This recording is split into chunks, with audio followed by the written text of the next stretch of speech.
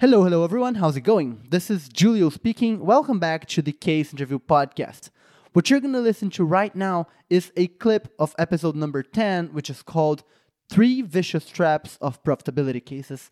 And in this specific clip, we're going to talk about one of the traps, which is called the root cause trap. Now, I don't want to give too much away because, well, you're going to listen to it right now, but just so you know what you're looking at and have some context, or what you're listening to, rather. Many people create a trap for themselves when they're doing profitability cases because they know that they need to get to the root cause, but they're not clear as to what the root cause means, so they never know when to stop, when they've gone deep enough in their structure, or if they have already gone deep enough, so they might stop too early or they might go too far. And in this specific clip, Bruno explains what is the precise meaning of the root cause in a practical way so that you don't dig your own ditch for this trap, which is called the root cause trap. Now, before I let you go to listen to the clip, as always, I'll drop a quick note on how to listen to this podcast if you're new here. So basically, Bruno and I built this podcast to be a timeless library for candidates who are preparing for case interviews in any given moment. So we talk mostly about topics that are relevant to case interviews in general at any moment. So if you just got here and you're wondering how to listen to this podcast, the best way is probably not to listen to the latest episode and wait for a week for the next one, but to look through the catalog and find the titles of the episodes that sound like suit you the most or that are the most interesting to you, because they probably have something, or I could say definitely, they definitely have something inside that will help you right now, given that, you were interested by the topic of the episode. All right, now let's go on to the clip. All right, Julio, should we move on to trap number 3? Yeah, sure. Okay, what is it? Trap number 3 is the root cause trap. It's basically when candidates know that they need to find the root cause. That's not the trap. The trap is when they try to go straight for the root cause without trying to find the numerical cause first. Can I make a distinction to our listeners here? Yeah, sure. Okay, so because I think there's a labeling issue or a naming issue. Like there are two concepts that you're talking about, and some people might not understand it. So when you're talking about profits are down or any specific problem that you need to solve through a diagnosis. So you need to understand why something happened before solving it. So that's the case of profitability cases and some other cases as well. So in this case, profits are down. First step, you need to diagnose what happened. Otherwise, you can't propose a solution that makes sense. Yeah.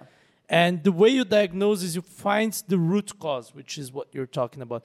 So you find the root cause of the problem. And we distinguish 2 different types of root causes in our materials. The first one is the numerical cause. So profits are down, which means that some number went down to bring profits down, right? So either revenues or costs or both. Let's say it's revenues. Okay. So some number went down for revenues to be down. So either number of customers or average value sold per customer. Yeah. And if it's number of customers, then some number went down for that to go down. And eventually you get to the numerical cause, like this specific thing. And of course you can do that through 2 layers, 3 layers, multiple layers. You can stop whenever you think it makes sense to stop. So that's what we call the numerical cause, right? Yeah. Now, there's the real root cause. Let's say number of customers are down and we stop the numerical cause here in this layer, right? What caused number of customers to go down? And some candidates stop here and others not. But the point is, this is the numerical cause. It's not the real root cause. The real root cause is always something in the real world. Yeah. Right? So something qualitative. Because numbers are never real world, right? Numbers are indicators about something in the real world. They're an abstraction. Yeah. But something must have happened in the real world. For example, your product got worse. Or customers have changed their buying habits. Yeah. Or a new competitor showed up. And there's 1,000 different things that could have happened in the real world that caused customers to go down. So I just wanted to make this distinction between a numerical cause and a real root cause. Yeah. Because otherwise people can't understand the root cause trap. Perfect. And the misunderstanding of the root cause concept is the root cause trap. Okay. Right? It appears in two ways. One of them, the first one, is they try to find the cause. They think about the cause of the profitability decrease as cause, and they won't dive into the profit tree right away. They're first going to try to find the cause. So they're going to think whether it's internal or external, whether it's the industry or the company. They're going to think all those kinds of things instead of first diving into the number that changed in the profit equation. Okay, so I'll give you an example of that. Let's say an airline company has their profits down. And this type of candidate who tries to skip the numerical cause and dive into the real root cause at first, they'll try to ask things like, have we changed our routes? How's our price? Has it increased or not? Is there a new competitor in the market? Is there maybe a pandemic that made airlines shut down? So they're all over the place. They're trying to figure out like all this real world stuff, but they're skipping a step of finding the numerical cause, right? Right. And why is that wrong? Because they have a much, much simpler way to do that, which is finding the numerical cause first. If your number you're trying to optimize or diagnose is an equation, then it's always going to be easier to find the numerical problem in the equation first. Can I give an example of that? Yeah, sure. Let's say the same airline. Now, you find out that their revenues are the same. Their costs are up. Yeah. And then you go into the cost lines. It could be all things like aircraft financing, maintenance, airport fees, sales fees that they pay to the internet sales portals. Yeah. Or fuel or personnel, for example. Let's say fuel is up. So I found the numerical cause. Fuel costs are up. Yeah. Now, this could be either airplane efficiency or the price per liter. Let's say the price per liter of airplane fuel is up, and that's the numerical cause. Yeah. Right? Now, you don't have to dive into maybe a new competitor showed up, because that has nothing to do with fuel costs. It has a little bit to do, but very little. Yeah. You don't have to dive into pandemics, because if anything, then fuel costs would go down. Yeah.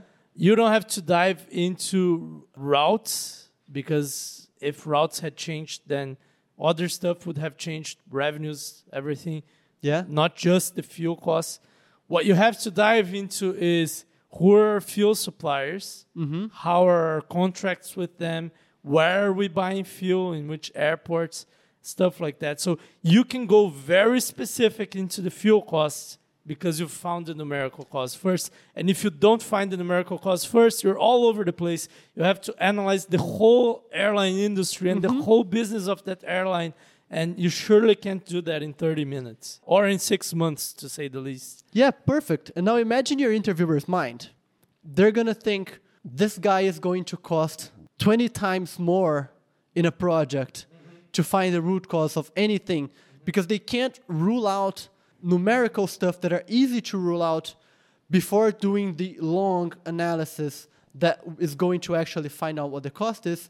And you're not going to be able to talk in depth about a specific problem like other candidates are going to be able to. Like, right. You're going to be discussing every single thing very vaguely in the airline industry rather than discussing in depth fuel costs. Where do you buy fuel? From which supplier? You can't do that for the whole thing. You know, there are different terms that consulting firms and case interview experts use to describe this. So, this candidate was not 80-20. They boiled the ocean. Yeah. Right? Which is an expression that they use to say that. But I like to explain this with a different analogy. When you think diagnosing a problem, you think about doctors, right? Yeah.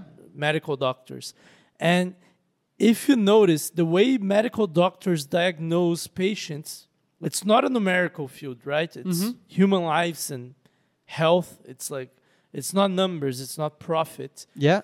Yet, first thing a doctor does when they get a patient saying, I'm not feeling well, is they're going to measure your temperature, measure your blood pressure, they're going to check your heart rate, do things like that. They're going to find indicators of your health. Maybe they're going to measure your cholesterol, stuff like that, if they think it's a heart disease or anything.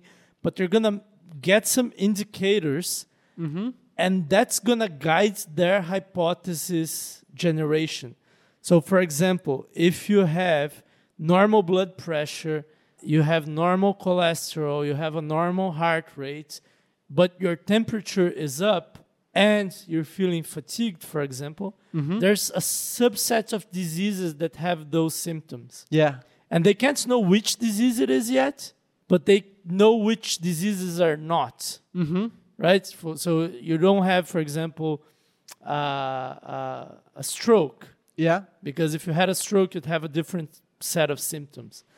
So even doctors that deal with human lives, they're not dealing with profits, they use measurable indicators first. Yeah. And so you as a consultant trying to diagnose a problem in profits should surely find the numerical cause before you generate real-world hypotheses of real root causes. Perfect. But there's another problem, which you're going to mention, the flip side of the root cause trap.